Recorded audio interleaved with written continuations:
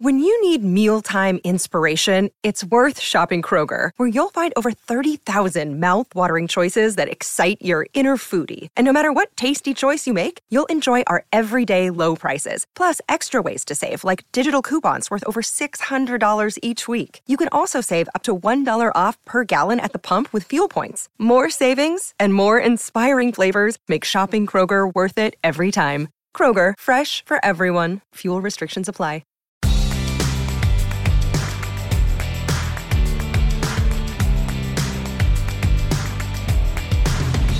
Beyond the Fairways with PGA Tour professional Jay Delsing and hosted by four-time Emmy Award-winning broadcaster Dan McLaughlin.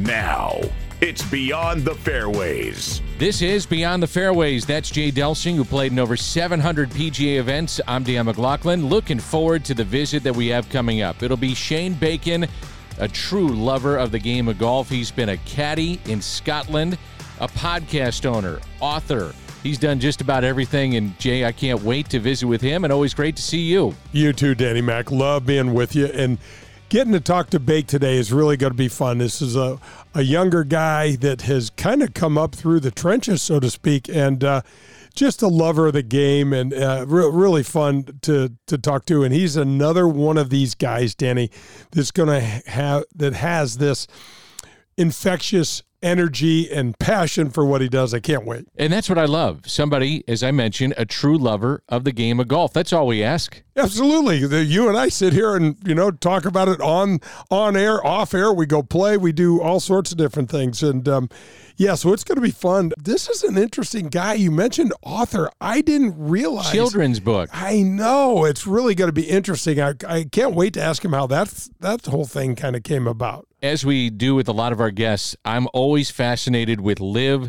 and the PGA Tour, and he offers great perspective because he's tight with a lot of the PGA Tour players that come on his podcast. He's worked in television, worked at the Golf Channel, so he knows these guys, and just getting various perspectives from those that are around this, there's really a frustration that continues to grow and an edge and a wedge between these two tours. Yeah, there's no question. And, Danny, it's really interesting to see how this LIV thing plays out. Don't you wish we had a crystal ball maybe for a lot of things, but 1 year, 2 years, 3 years down the road, I have no confidence. It could be around for 20 years and it could go away next month. Did the Saudis say enough's enough and they pull the big checks? And that's really is where this is at right now. If the money goes away, the tour goes away. Oh, yeah, no question about that. And then the question begs to be talked about is, did the players get paid in full? You're right. We know that they're multi-year contracts and et cetera. And then what happens? You get a guy like Phil Mickelson that was paid $200 million and got paid in full, we'll assume. He's not going to be welcomed with open arms on the PGA Tour, and the same for DJ and Koepka and all those players. Innovations in golf will take us to swing trainers. Best swing trainers out there. Tips, how do you increase your swing speed? And then we'll take you to our picks at the AT&T Byron Nelson. All that is coming up. And up next should be a fascinating interview. Shane Bacon will be our guest. Beyond the Fairways, presented by Daugherty Business Solutions. Daugherty Business Solutions, our title sponsor, is a leader in our community in so many areas. Do they have over 2,500 teammates in over 30 states and 3 countries? Yes, they do. Are they the largest IT consultant firm in our area? Yes, they are. Are they the largest software developer in the region? Yes, they are. But here are a few more important things to know about Daugherty Business Solutions. They were the presenting sponsor of the Ascension Charity Classic. This is a community game changer. First of all, it builds diversity in the IT workforce. Hundreds of mostly African-American women are getting $50,000 to $60,000 a year jobs right out of high school. That's right out of high school. Ron Daugherty, company founder, chaired the 2023 Heart Ball, which supported the local American Heart Association chapters and raised over $600,000 in one evening. These are just a few examples of the many things that Daugherty Business Solutions do for our community. Daugherty Business Solutions. It's time for the Beyond the Fairways player profile. let's get back to Jay and Dan. Beyond the Fairways, presented by Daugherty Business Solutions. He's been a caddy, he's a businessman, a podcast, an author. But Jay Bird, Shane Bacon, one way to describe him is a true lover of the game of golf. Yeah, no, he absolutely is. Bake, thanks so much for joining us. I know you got 2 young kids, and you're a great dad. We appreciate you taking the time. Anytime.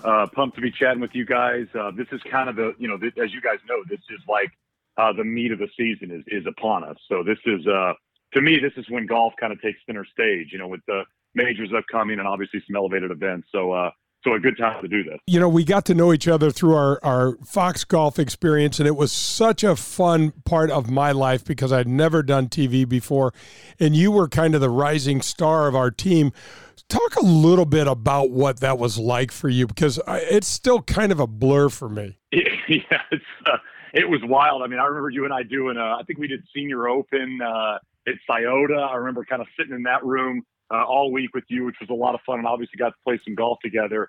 Yeah, it was wild. When I was a kid, I wanted to get into TV and I wanted to be a broadcaster, in my early years. As I've learned in this business, it takes getting very lucky in certain, situations. And the Fox situation was a great example of that. I mean, 2015, they were looking for young broadcasters to be a part of the digital broadcast team. I remember Chambers Bay, I was doing featured holes with Robert Dameron, and kind of slowly made my way up into the main team. And I mean, you talk about an incredible experience, an amazing team. It was a little bit of that feeling, and Jay, I know you'll feel the same way, is that, there was the world of everybody was kind of, who are these guys? What is Fox doing? How do they get into golf? And so it made our team really strong, from the get-go. And that was one of the cool parts about it, was we were a real group. And, you'd go on the road and we'd play golf and we'd hang out and we'd eat dinner. And if you took a dinner off or you didn't show up to dinner, you'd get a Julie Inkster text or fax and going, what happened? Where were you? I mean, it really did feel like, you were in like high school golf days traveling around on the bus together. So I will hold those years very close to my heart for a long, long time. And it was a special few years, being a part of that group. Bake, just listening to you, and I concur with everything you say, just listening to you, the amount of passion that you have for life in the game just drips out of it. Tell everybody a little bit about how you fell in love with the game and the U of A days and things like that. Yeah, I mean, I was a little late to golf in terms of, a lot of people you meet in the business, just because I was a baseball player and played basketball and did all that. And so my dad was a golfer, and he pushed me and pushed me and pushed me. And I finally started to get into it when I was probably 13, 14 years old, and started to show a little bit of promise, and played well in some national golf tournaments. And so it was kind of that time where I realized I probably needed to focus on golf over some of the other sports. And so, that was really where the passion kind of started. I mean, I'm of the era that got to grow up with Tiger, and I mean, I was a left-handed golfer. So, I was a Phil guy, and, you're always rooting for Phil to finally get the major win. And obviously you have this figure next to him that was doing stuff in golf that had never been done before. But yeah, I mean, I went to University of Arizona, and then I tried to play pro golf for a couple of years. I worked outside service at True North, caddied at St. Andrews in the middle of that. And then once I realized golf in terms of playing wasn't going to be my future, I kind of went back to what I was doing in college and beyond. And that was, I was a writer. And so, it was kind of the 06, 07, 08 years where blogs were starting to blow up. I was, reaching out to anybody and everybody that would let me write for them. I remember I was writing major championship previews for Deadspin, and Deadspin was in its infancy. And, I just slowly kind of made my way through that world, and eventually, landed a full-time job writing about golf. And from there, kind of made my way into the TV side of things as well. And it's wild to kind of look back on it, because it really was the Wild West of the internet. Nobody really knew what they were doing, but we were all trying to do something. And I just so happened to land in a really good spot in terms of golf during those years. I love that. You were grinding, and now you're very, very successful on many, many different ventures in the game of golf. I'm curious, with your podcast, you've had great guests on. Which one stands out for you? In a podcast, you can go deep into the weeds on a particular subject, but who's been the most interesting subject for you? Oh man, I mean that it's so hard to kind of pick apart who kind of lands atop that list. I mean, I was lucky early on. I mean, I started, my first podcast was called The Clubhouse. I think I started it in like 2015 or 2016. And so at that time I could get anybody. That was what was wild, was nobody really knew what a podcast was. So, you could hit up anybody and they'd say yes. So I remember getting Bryson when he was still an amateur. I think he just won the U.S. Amateur. And obviously, Bryson, is a needle mover, either one way or the other. But I remember talking to him during those days and was really impressed with just the way he talked about golf. So, Bryson's up there. Anytime I got Julie on, I think Julie Inkster's the coolest person in the world. Maybe the coolest person I've ever met. So agree, Bake. She's a doll. So awesome. I mean, anytime you got Julie on, I got to chat with Phil as one of my last episodes. And then, in terms of the media ones, I'd have Joe Buck on a couple times a year. We still do a podcast every now and again. And then Scott Van Pelt and I, going back to probably 2015, do a Masters preview pod every year. And now it's become a bit of our tradition. So, there's so many to pick from.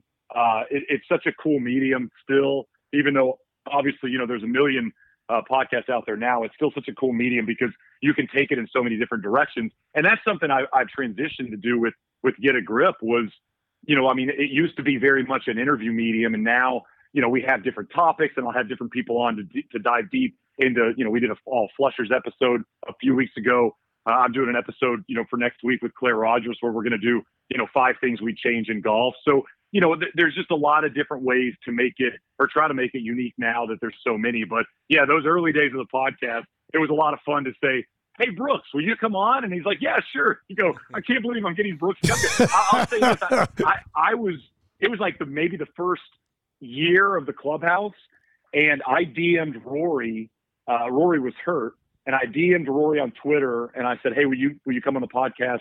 And he wrote back and said, yeah, I'm not doing anything else. And he told me on the podcast when he was going to return from injury. And I remember watching ESPN later that day, and the scroll at the bottom was Rory McIlroy tells the Clubhouse with Shane Bake. And you're like, wait a minute. This podcast is on the bottom line of, it's a silly, side deal. And you don't think anybody's paying attention to it, and then all of a sudden it makes a slight amount of news. It was a lot of fun. Obviously, in those days you're taking pictures and sending it to your family and stuff like that. A lot of fun.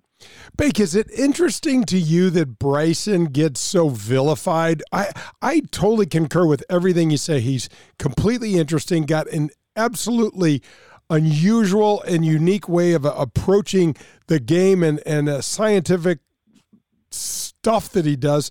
But I just don't get why people don't like him.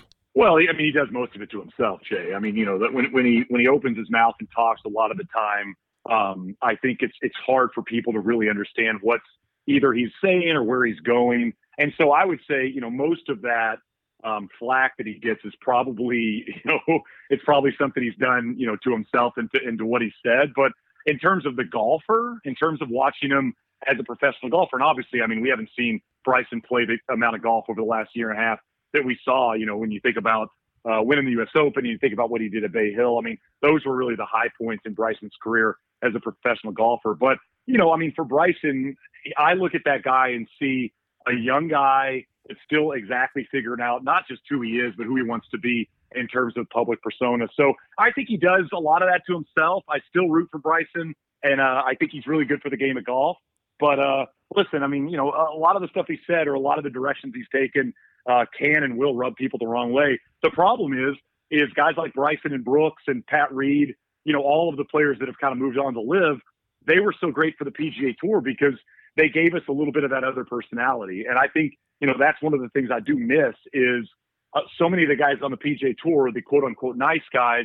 And I think we've missed a little bit of the heels that at times can say stuff in press conferences and kind of go at some of the other players and add that extra layer in golf that we don't always get. You mentioned you're a Phil guy. I'm a Phil guy. I'm fascinated with Phil Mickelson and every aspect of his life.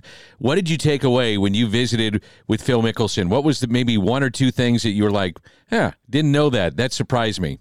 I mean, just like you guys have been around Phil plenty. His level of intelligence is so high, and just the stuff he remembers and says.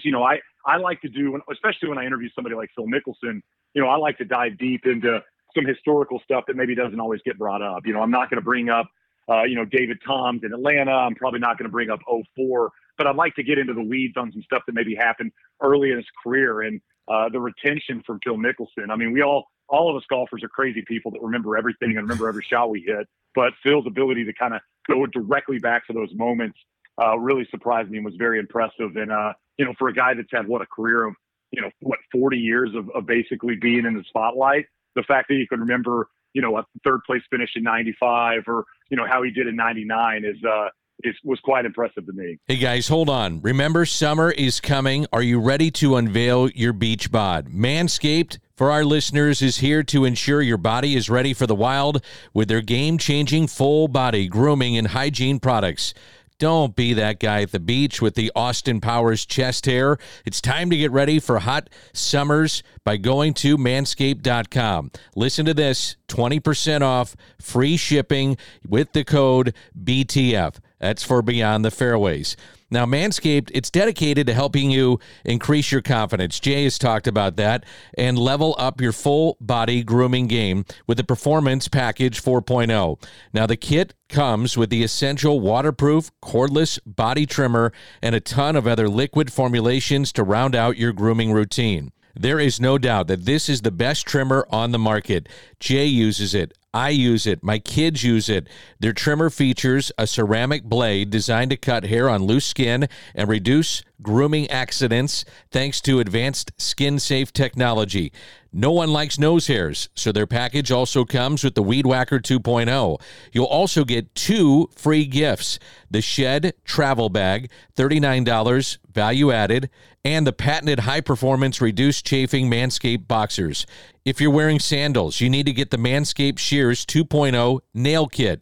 Having the right tools for grooming, it's essential. Do yourself a favor this summer. Always use the right tools for the job. You're going to get 20% off, free shipping with the code BTF at manscaped.com.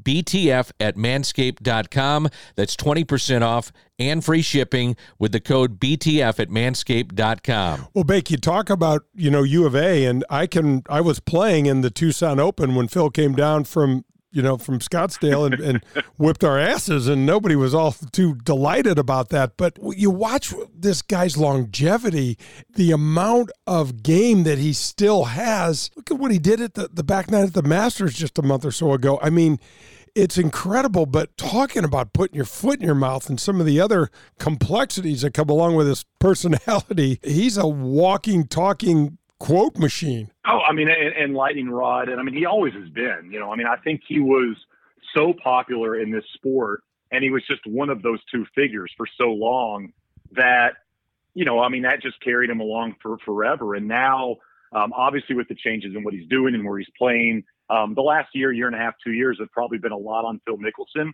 and just getting back to golf. I mean, I went back and watched, his press conference after that Sunday at Augusta National, and I felt a lot of gratitude. I mean, you heard him talk about it, how happy he was. It felt like a week where he didn't have to answer all those questions that he typically has to answer now every time he sits down in front of a microphone. And the fact that he could just go out and play golf at his favorite golf course, at his favorite golf tournament, and when he's had so much success at, it just looked like a guy that had finally taken a breath, for the first time in a couple of years. And again, I mean, going back to, me being a kid, I remember where I was when he won in 04. I was at my aunt's house for Easter, and we're watching on, a TV that's probably the size of most iPads now, and the Leaf and all that stuff that had happened. It's hard to take that away, even as an adult, because that's the way you feel about somebody when you were growing up in your formidable years. So I thought it was a special week for Phil. I think it's going to do a ton for him going forward. I mean, obviously, he's still got plenty of game and plenty of distance, which I think is extremely key in these major championships. And so, you think about a golf course like LACC, and, the one event he hasn't won yet, but he's played so well in over the years. And I think it's a golf course that'll set up well for him. And so I know that there's a lot of excitement around these major championships, not just because they're majors, but because you get the PGA Tour players and the LIV players. I look at the next 3 majors this year coming off that Masters finish for Phil Mickelson. And I guarantee you, he's looking at these golf courses going, I can contend, sure, but I might actually be able to win one of these.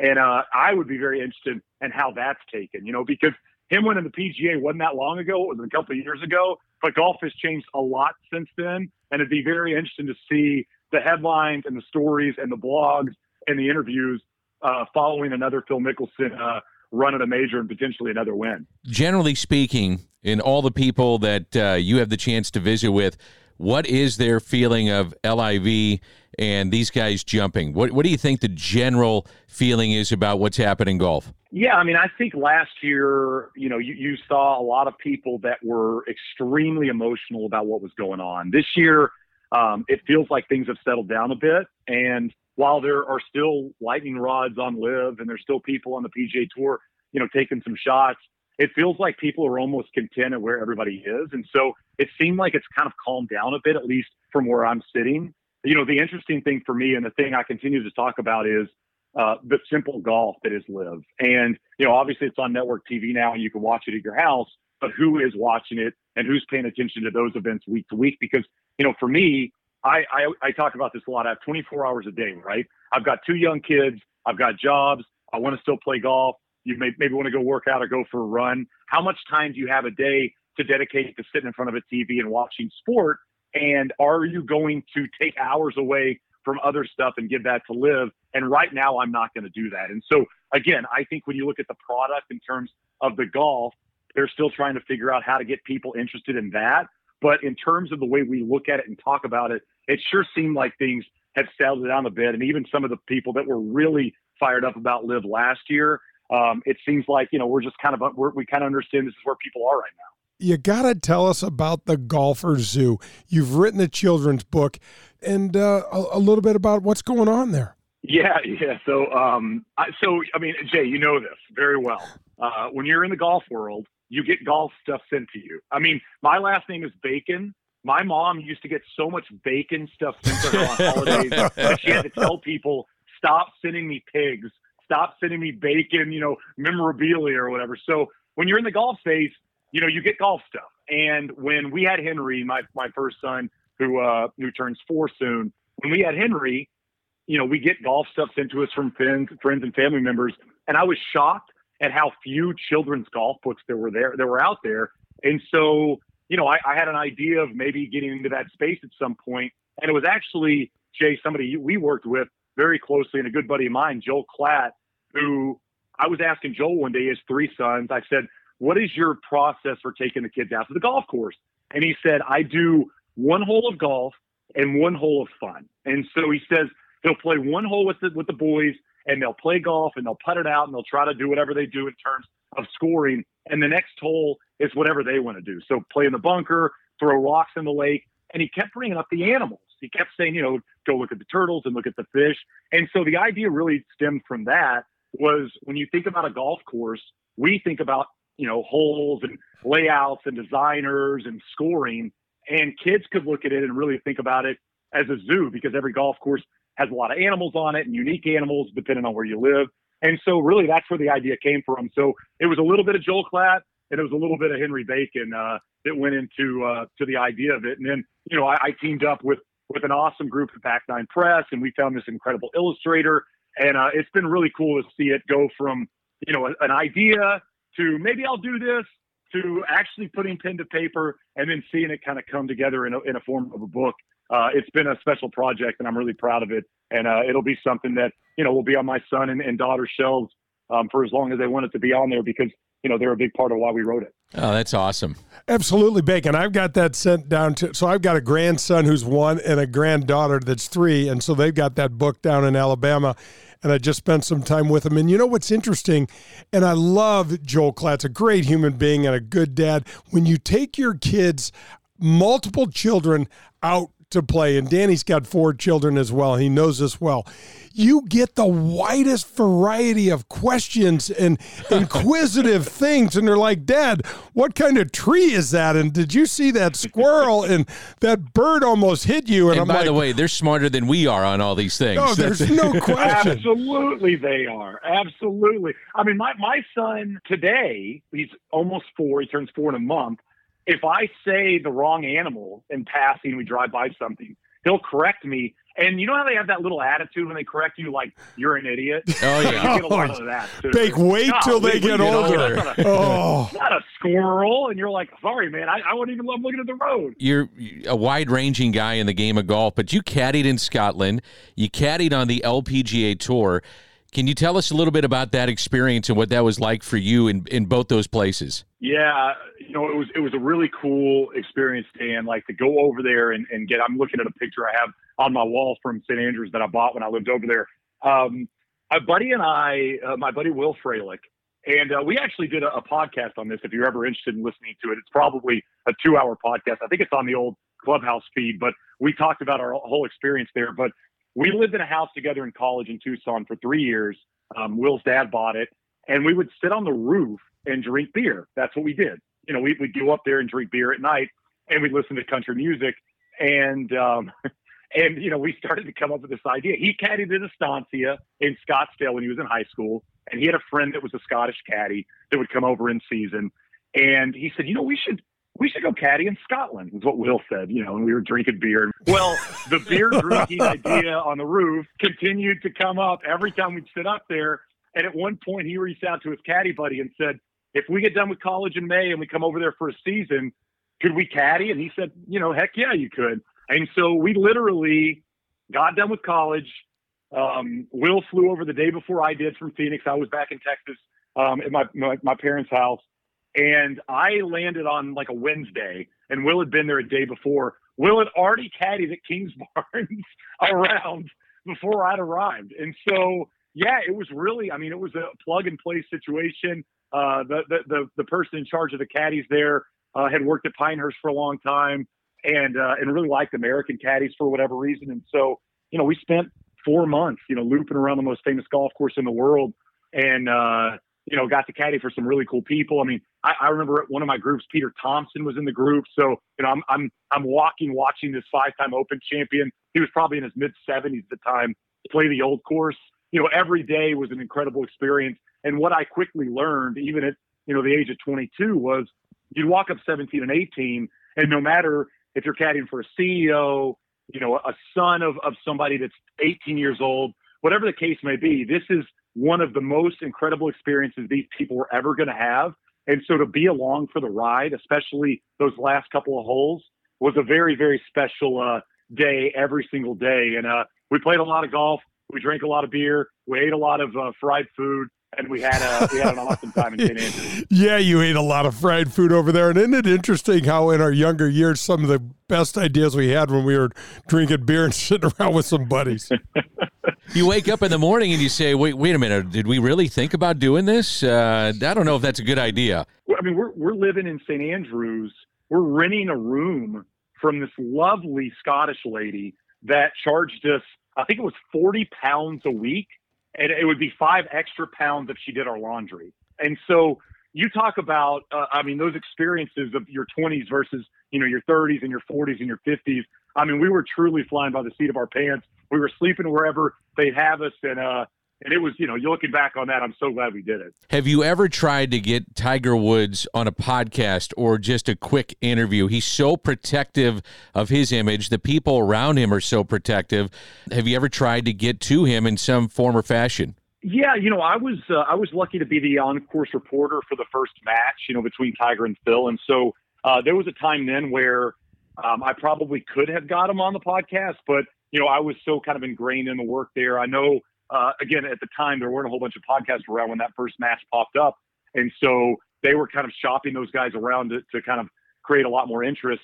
But, I was in that group, so I was doing a lot of work and we were doing a lot of prep for it. So I think that was probably the best opportunity I would have had. I've got this really good idea for a Tiger podcast that I pretty much already laid out.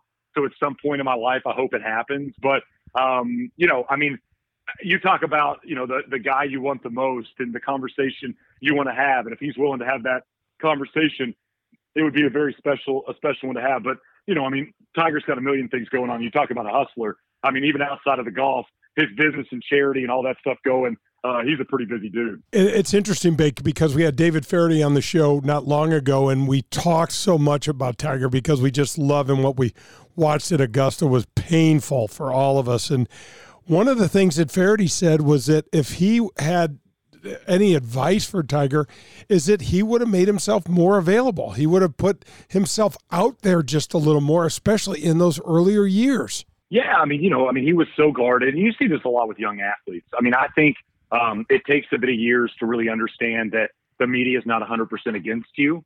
I think when you come in, especially when you're really hot, and obviously there were some interviews that Tiger didn't love early in his career, and that was part of the reason that he went a little bit cold on the media. But yeah, I mean, I think looking back, it's easy to say, I wish he'd be more available, or I wish he would have given people more time. But you're also talking about Tiger Woods being in his prime, probably a top 5 most famous person on the planet, not just athlete, but human being. I mean, you're talking, he was MJ level and LeBron level and Federer level. And, now you're talking like Messi and people like that. So I would understand, keeping people at arm's length and understanding that the only thing that could happen from an interview is you saying something bad. Because again, that happened, early in his life. And when that hits you, it makes you less interested in maybe giving people that look into who you are and what you're about. And then on the flip side, you think about some of these modern athletes, and especially in our sport, Rory McIlroy is incredibly honest in every interview. Jordan Spieth will let you into his world, if you ask him the right questions. So it's kind of cool to see that juxtaposition of certain athletes that open the doors and say, come on in. And, I've kind of kept the doors closed and maybe don't want you to see everything. And I'll say this, I think as I've gotten older, with kids and a family and a wife and things like that, I understand a little more of that early Tiger thing versus maybe, the younger athletes that'll let you all in, because I don't want everybody to know everything that's happening in my life. And so, you kind of see both sides a little bit as you age, I think. So you caddied in Scotland, but also on the LPGA Tour. Tell us a little bit about that experience, and then covering the PGA Tour. You have great perspective on what the LPGA Tour is like and some of the differences. So, again, what was the experience like, and then maybe some of the comparisons between the two tours? Yeah, I mean, if you ever go out and watch an LPGA event, or you get a chance to kind of see those players up close and personal, I mean, I had a couple of friends. I had a friend of mine, the late Erica Blasberg, asked me to loop for her. I think my first event was in Phoenix. It was at Papago, and she hadn't been playing great, and she just wanted a friend on the bag. And so I'd obviously never caddied in a place like that. I mean, in terms of a professional environment, and it was enlightening, not just in terms of seeing those players play and how good they are, but also understanding the world of the caddy. Understanding how good professional caddies are, how much work goes into it, how much time they put in day to day. Stepping off hole locations for the next day, and never understanding that was a thing from a caddy. And Sunday is actually the easiest day to caddy because you're not looking ahead.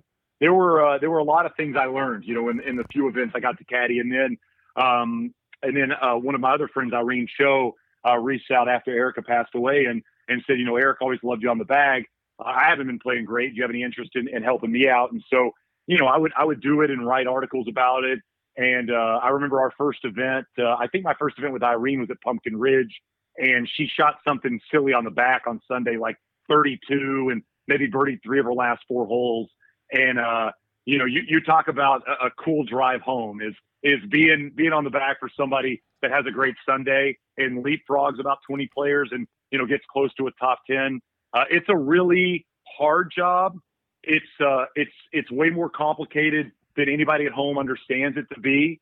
But at the same time, it's very fulfilling when the week goes your way, because you really do feel like you're a part of that team, and you were relatively integral. I will say one of my first events I ever caddied for Erica at, I at one point added a number instead of subtracting it. Oh, no. And so I gave her it was like 185, and she's standing over it, and I'm looking at my book, and I went, oh my goodness. And she was about to pull the trigger, and I said, Erica, and she stepped off, and I did the thing where I had her come over like I'm looking at the book, And I went, yeah, I added that. It's actually an 8-iron, not a 4-iron. So I was just sitting over there going, please make par. Please make par. Please make par. And she made par on the hole, and then you feel less like an idiot. But, yeah, I mean,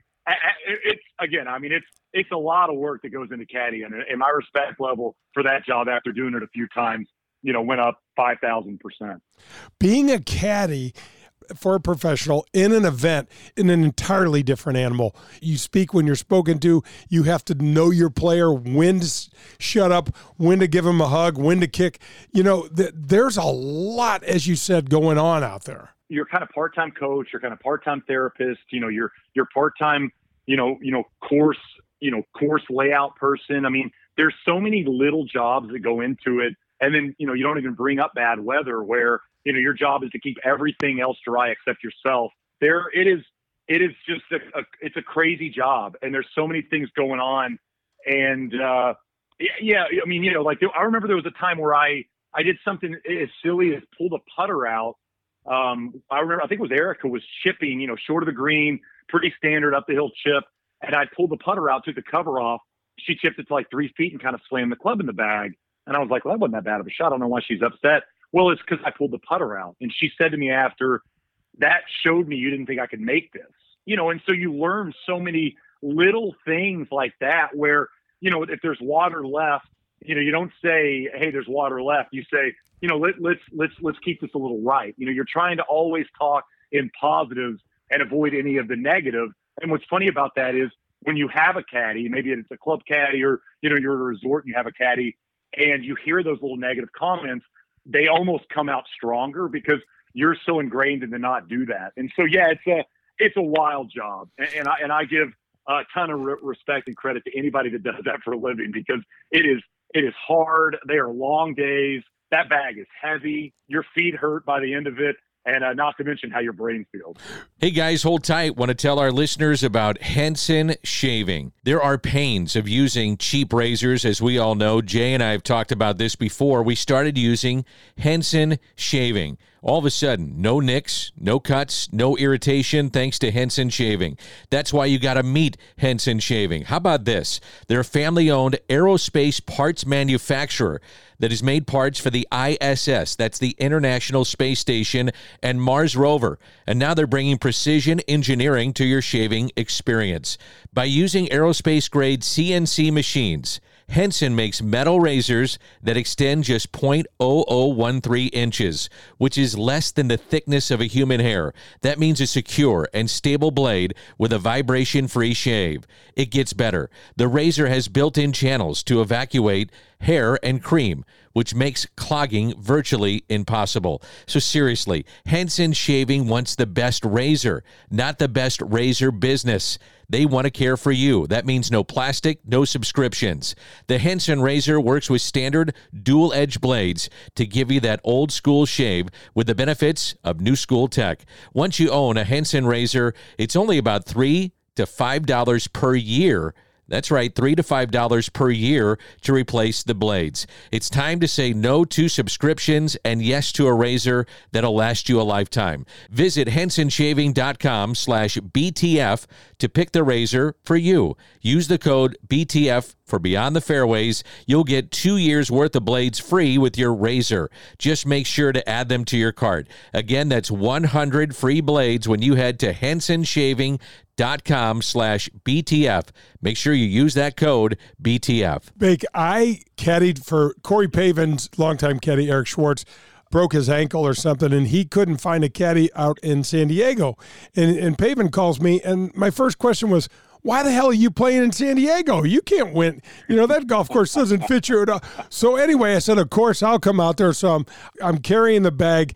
And to your point about the pitching and the chipping and things, I'm putting myself in this situation, this bunker shot, this little pitch shot over the bunker, whatever. Well, Pavin is in such a different league that after about 4 holes, because we didn't hit any greens, I stopped even thinking about the putter because I'm like, well, this is really, really makeable, because he was so locked in and I was not at the beginning. Well, the stress of caddying, I felt plenty of stress playing, tournament golf and then, now even still playing amateur golf.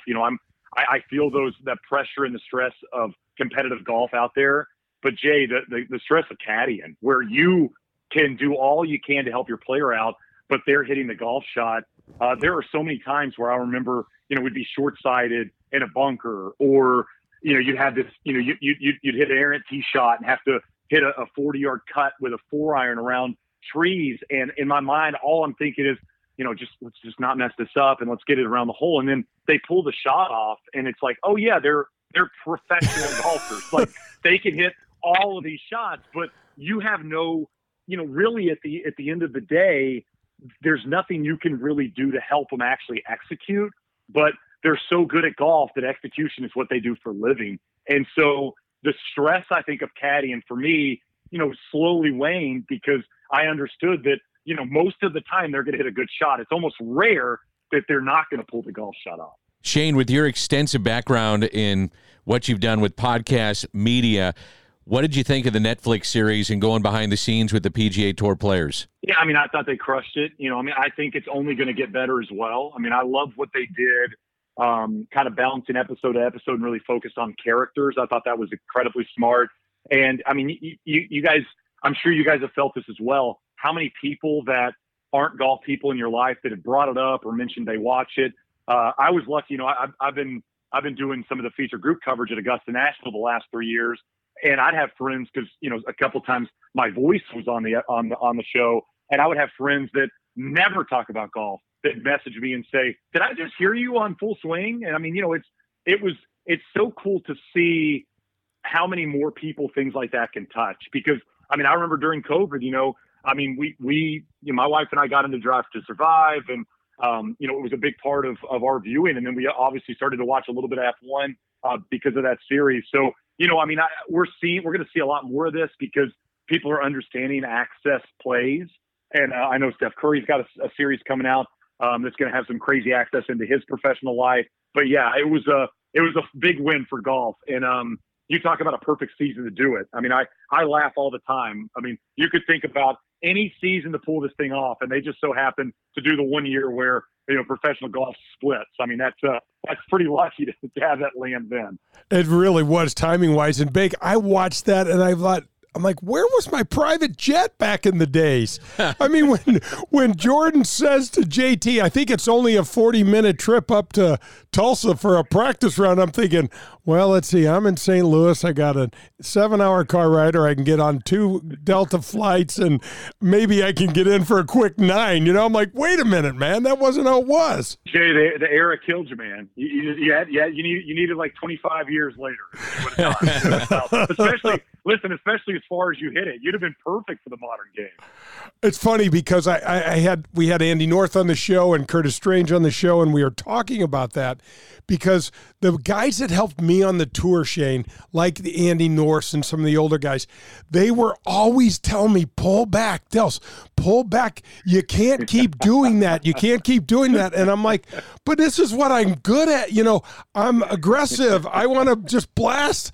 I know I didn't hit it straight, but I hit it farther than everybody else. And so I got my 1-iron and I started making more cuts, but it was just a different era, just like you said. It's so wild. It's so wild to think about those times, right? Where, I even remember when I was coming up, and it was, you don't want to lay up to 40 or 50 yards, make sure you lay up to 100 yards on a par 5 if you're not going for it. And now that is the complete opposite way of thinking. And stats tell you the story. It's just so different now that that 30 and 40 yard shot is not nearly as scary for the pro golfer, considering they have it all the time and they want it. Shane, we'd be remiss if we didn't ask you about your business with logos, and you're helping out a lot of people across the country, really worldwide, with logos. So tell us about the business and how this all came about. So I've been obsessed with logos pretty much my entire life. I think if you have a good logo at a golf course, it's great for your business. Obviously, you're going to sell more gear, but I love the stories of them. I've talked to so many people about how certain logos have come about, places like Sand Hills and MacArthur, that have these epic logos. And so it was crazy to think, but it was social media. I was introduced to a young lady named Kate Smith who was playing golf in Nebraska, and she would go play college events and she would redesign or re-envision the logo and post it on Twitter. So she'd go to a place that maybe didn't have the best logo, and she would post a new logo that she designed herself on social media. And so when she graduated college, I reached out to her and said, hey, listen, I've always thought there was an opportunity for a business like this. Do you have any interest in teaming up? And she was ecstatic about it. And so, yeah, we've been rocking and rolling for about a year and a half. And it's been crazy to see the growth of what we've done with Ground Under Repair. And from kind of buddies trips to working with some of the biggest brands in our sport to some of the most exclusive courses in the country. I mean, we've really kind of checked a whole bunch of boxes. And it is wild, when you get an email from somebody. We got an email from an NFL team the other day, and David Ledbetter's leaned on us to do some logo work for him. So yeah, this is the first business I've ever started, and so I give a lot of respect, kind of like what I said about caddying. I give a ton of respect for anybody that's done the business world, because it is not easy, and there are a lot of things to go through. And I give a ton of credit to Kate. I mean, she's so incredibly smart and creative. And we would not be a business without her. And so, yeah, it's very cool day to day to wake up and check your inbox and see what you've been able to do and see who's reaching out and to pass on the files. That's one of my jobs, is I send those finished files to people, and the reaction they get. You think about buddies trips that have been doing stuff for 20 years that have always thought about having a logo, and now they have something they can put on hats and shirts and ball markers. It's been a very cool business, and it's been cool to see the growth of it in a pretty short amount of time. Bake, it's so interesting that you mentioned MacArthur, because that is my favorite logo, the milk jug. It is absolutely fantastic in that family. I guess the property was a dairy farm way back when the MacArthur family owned it, I guess. Yep. And that's the reason, obviously, it's the jug, and the tee markers are some of the best tee markers in golf. And, as we've learned in our business, simplicity wins. You think about some of the great logos out there, and you can see the logo and you identify the golf course right away. And, you think about Marion and Wingfoot and Olympic Club and places like this that have those epic, simple one-look logo, know exactly where you're at. That's what we're trying to do for a lot of the modern golf. And then, another thing we're seeing is there's a lot of secondary logo interest in golf. You have your logo that's been a part of your golf club for 100 years, but the membership's getting a little bit younger, and they just want something different to put on some hats that maybe the members will know what it's about, but not everybody out there will understand. So yeah, the logo world, again, I've been obsessed with them for a long time. I guess I didn't realize there was as many people out there as obsessed with logos as I am. Clearly you love business, so what's next on your list? What else are you thinking about here? Yeah, what's going on, man? I got a couple things. I got a couple things brewing. I got another business we've been working on for a couple of months online. I've got a couple book things I've been working on. I'm just trying to, as you guys know, and you guys are the same way, just trying to think a little bit ahead and see maybe where we're going to go with this, because as golf people, as golf media members, we've been blessed with this popularity that's basically come from the pandemic. And so, just trying to take a little bit of advantage and come up with some cool stuff.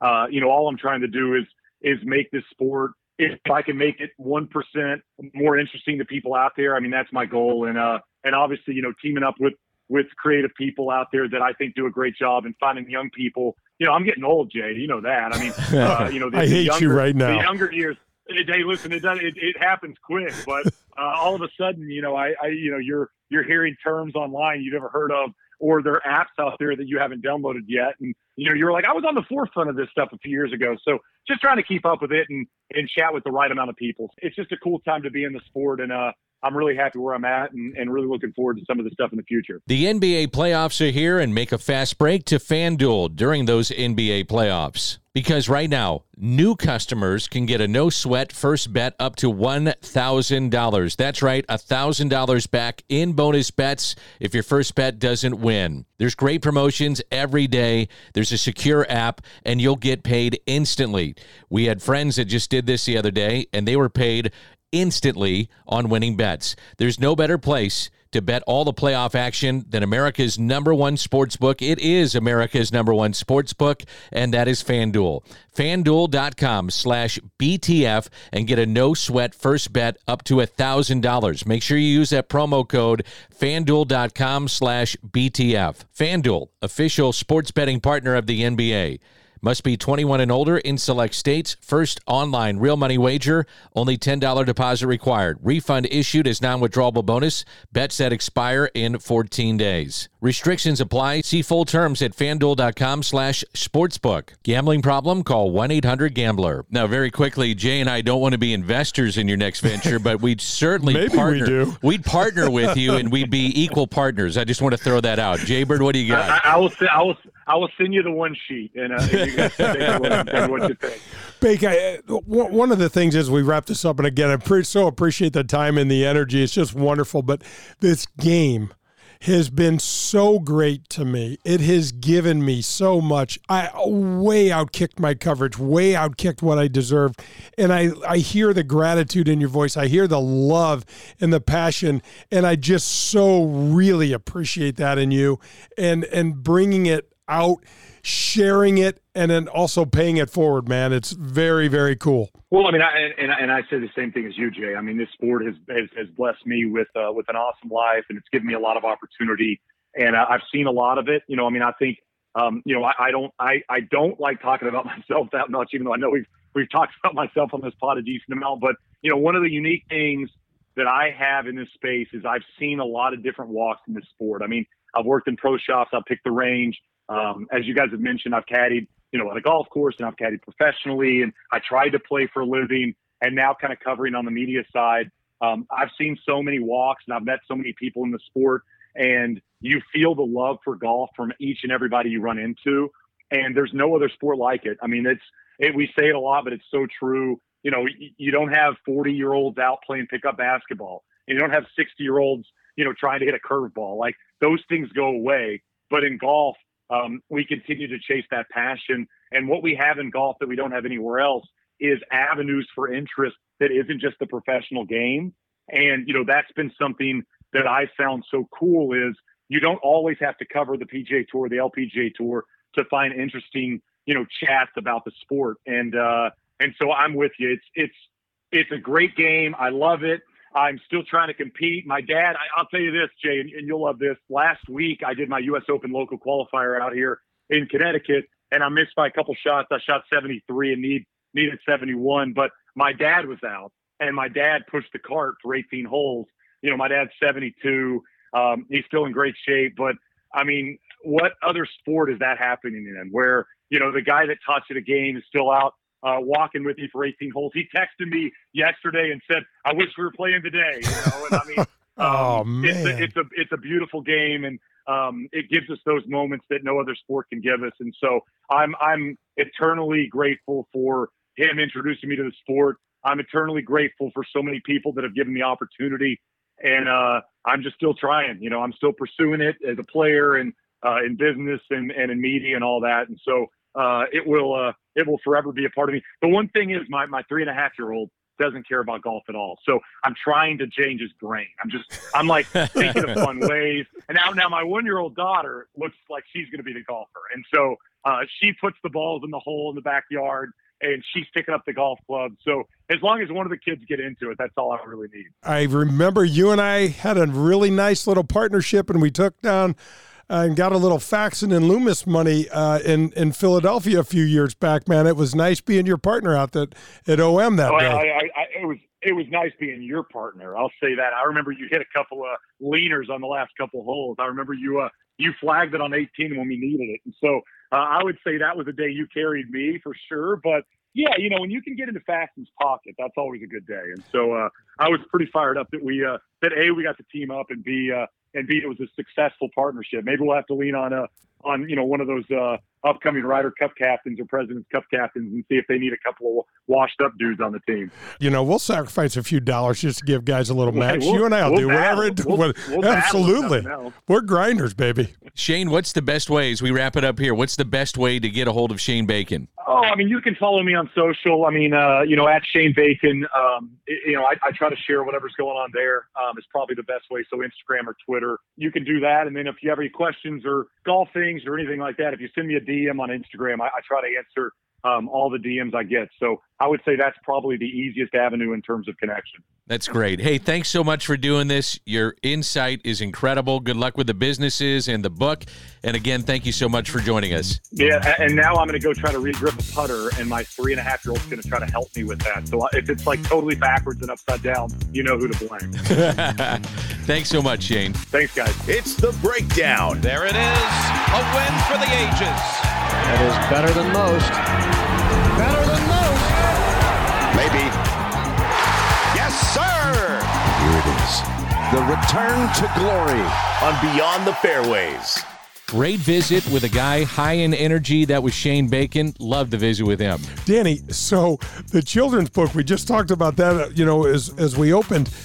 He basically just set his little boy loose and said, let's start looking for animals, and we're outside, and really creative young guy. I love listening to Bake. I think some fans are always curious about the role of a caddy, and he broke that down. And he broke down caddying on the LPGA Tour, caddying overseas in Scotland. I found that probably the most interesting part of our visit. What's it like to be a caddy and walking the fine line of trying to give advice, also trying to be maybe a psychiatrist for that player that you're carrying the bag for, but you wear a lot of hats when you're a caddy. Yeah, no, absolutely. And, we're going to get John Wood on the show. I was just texting with him. He's doing now great broadcasting work for NBC. The timing of what you do as a caddy is critical. There are certain times to say something, certain times you say the wrong thing, you're going to get your head knocked off. Did you ever say to your caddy, please just be quiet? Oh, I know what I feel good on this particular club. Stop. Absolutely. I'll never forget this. I was in probably my third or fourth year walking up the 18th green at the Bob Hope Classic. We're playing La Quinta Country Club down in the desert. Been playing it since we were in college days, and I think I'm 4 or 5 under par for the day. It's a low scoring week, so that's not a great score, but it's a good score. Will you be quiet? I'm going to tell you to be quiet. Give me 4 or 5 under. I'd love it. Well, anyway, my caddy says to me, I'll never forget him. We called him the judge. And the judge says to me, just don't 3-putt. That's the only thing I'm asking you. And I looked at him, I said, did you just say that? And I 3-putted. Oh, no. And I was ready to knock his head off. I said, if you don't have something positive to say, do not open your mouth, period. Yes. Yeah. You must have been pissed. Danny, lunch tasted like crap. I was pissed for 2 hours after. And then, it's just on your mind so much. And I should have done a better job of, I think I had a really, really long, like a 30 or 40 footer, but I was pissed off. I don't know about you, and we'll wrap up this segment talking about Phil Mickelson, but I really just enjoy watching the man play. Now, you can debate what he's done off the course and all the innuendo around betting, obviously his jump to live, but what Shane had to say about Phil because of their relationship I found really interesting, and I still think that Phil is such a curious character that it's still a popular name in golf, no doubt. Oh, Danny, no doubt. He's always going to raise that eyebrow, and and then you look at what he did at Augusta, and the oldest guy to ever win a major championship, and unfortunately, as much as you and I love Tiger, Tiger's not going to win a major championship at 50. No. And you had 3 more years on to, that poor body of his, so Phil's going down as one of the top 5, maybe top 5 players of all time. Yeah, I would agree with that for sure. I put him in my top 5. Well, let me ask you this. How many championships does Phil Mickelson win if Tiger's not around? Absolutely. And some of the decision-making going down 17, 18 of these majors and not just saying, here's the safe play. I'm in the lead. This is what I should do.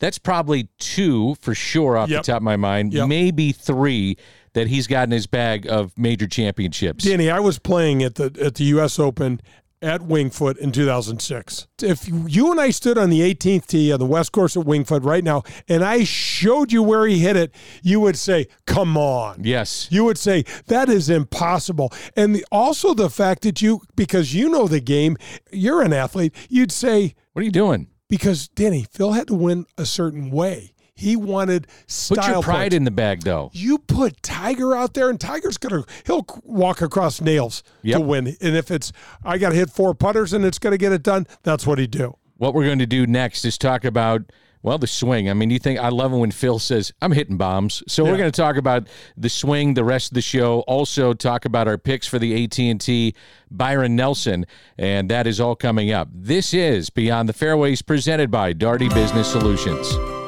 Daugherty Business Solutions, our title sponsor, is a leader in our community in so many areas. Do they have over 2,500 teammates in over 30 states and 3 countries? Yes, they do. Are they the largest IT consultant firm in our area? Yes, they are. Are they the largest software developer in the region? Yes, they are.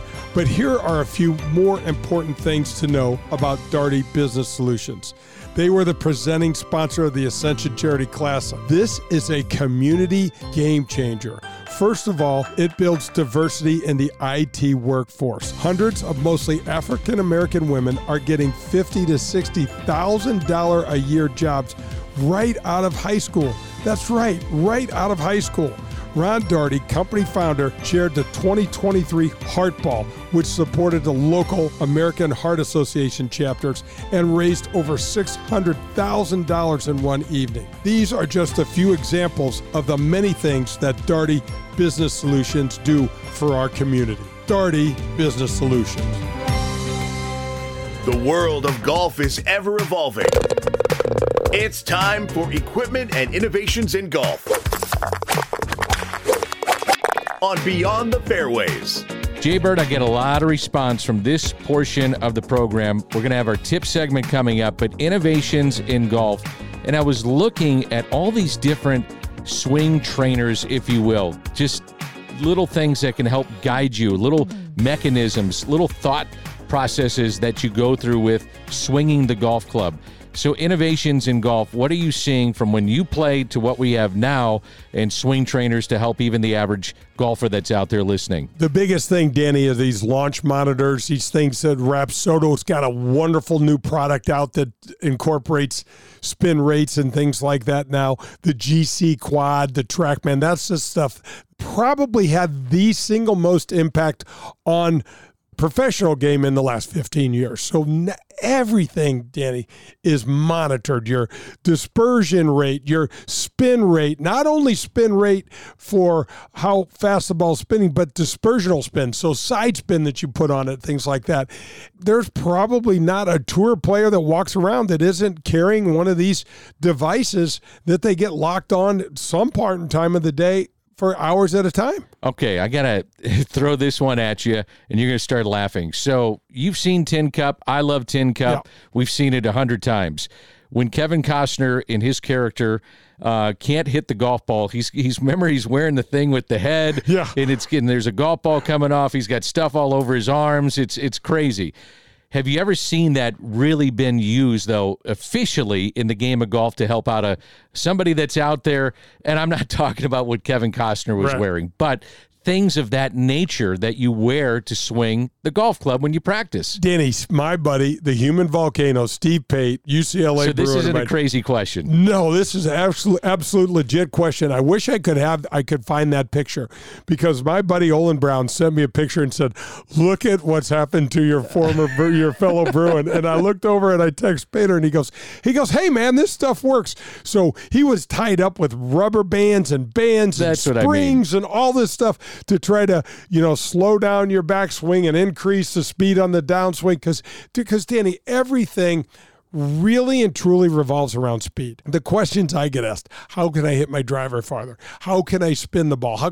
All of these things, Danny, are speed related. You know, the old adage back in the day, speed kills, when they talked about stuff in driving a car.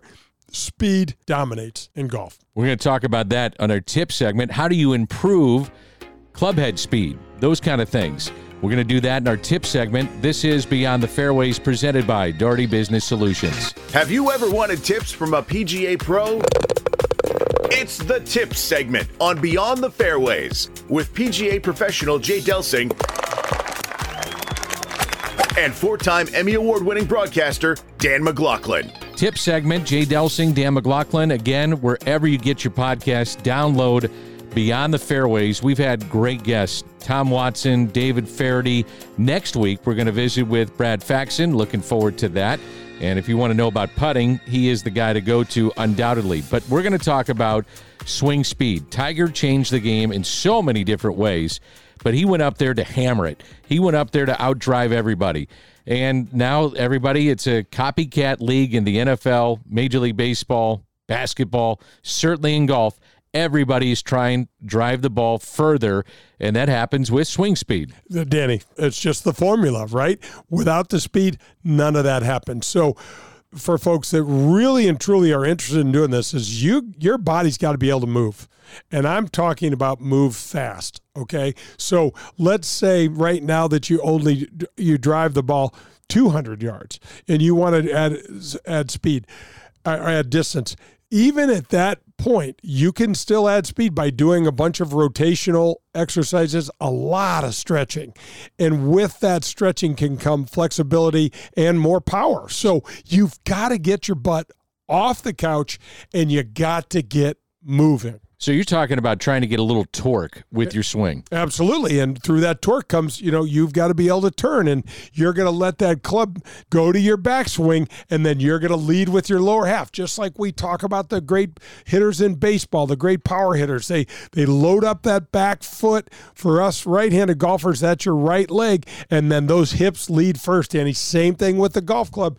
And then your arms come in, your hands come in, and the club head comes in last. And man, Danny, it comes in hard, it comes in hot and heavy, and really puts a pop on that ball. When you were addressing the ball and you were long off the tee, you're still very long off the tee, where was your weight transfer? How much was on the back leg and then moving forward when you were addressing the ball? Great question, Danny. So we're going to stand up there with our drivers 50-50, okay? We're going to have a slight flex in our knees. And Danny, I'm not a huge proponent of trying to give lessons over the radio, but this is going to be simple stuff.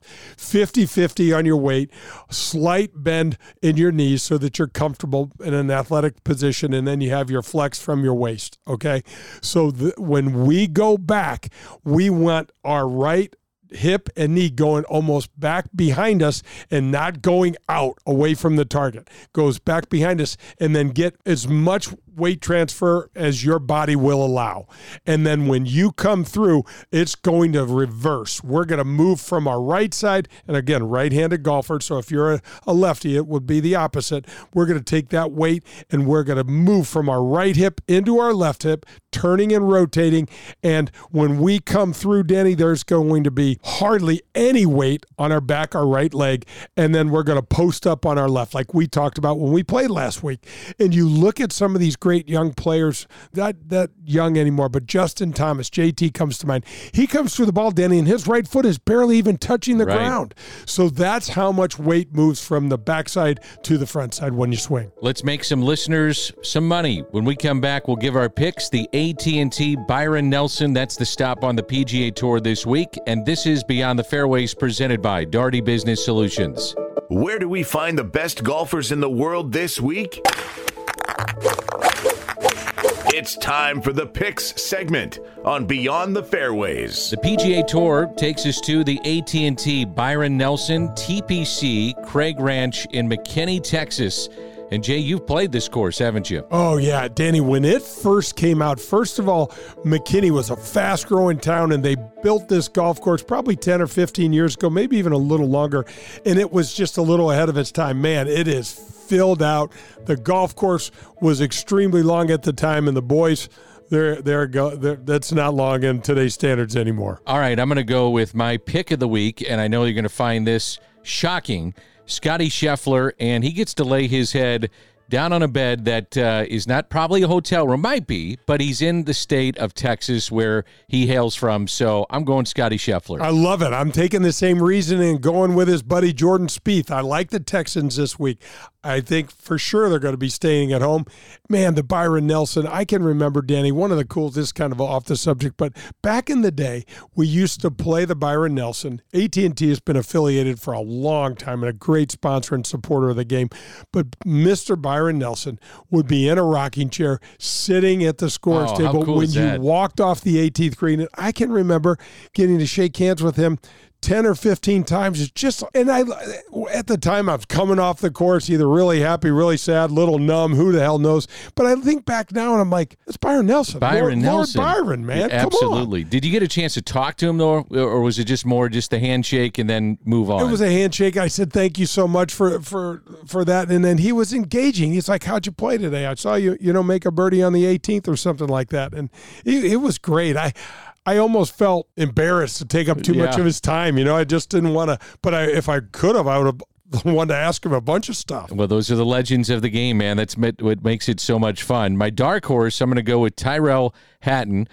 He had another contending performance at the Wells Fargo, so, maybe this is where he gets over the hump. Yeah, Tyrell's been a good player for a long time. An English guy. I love him.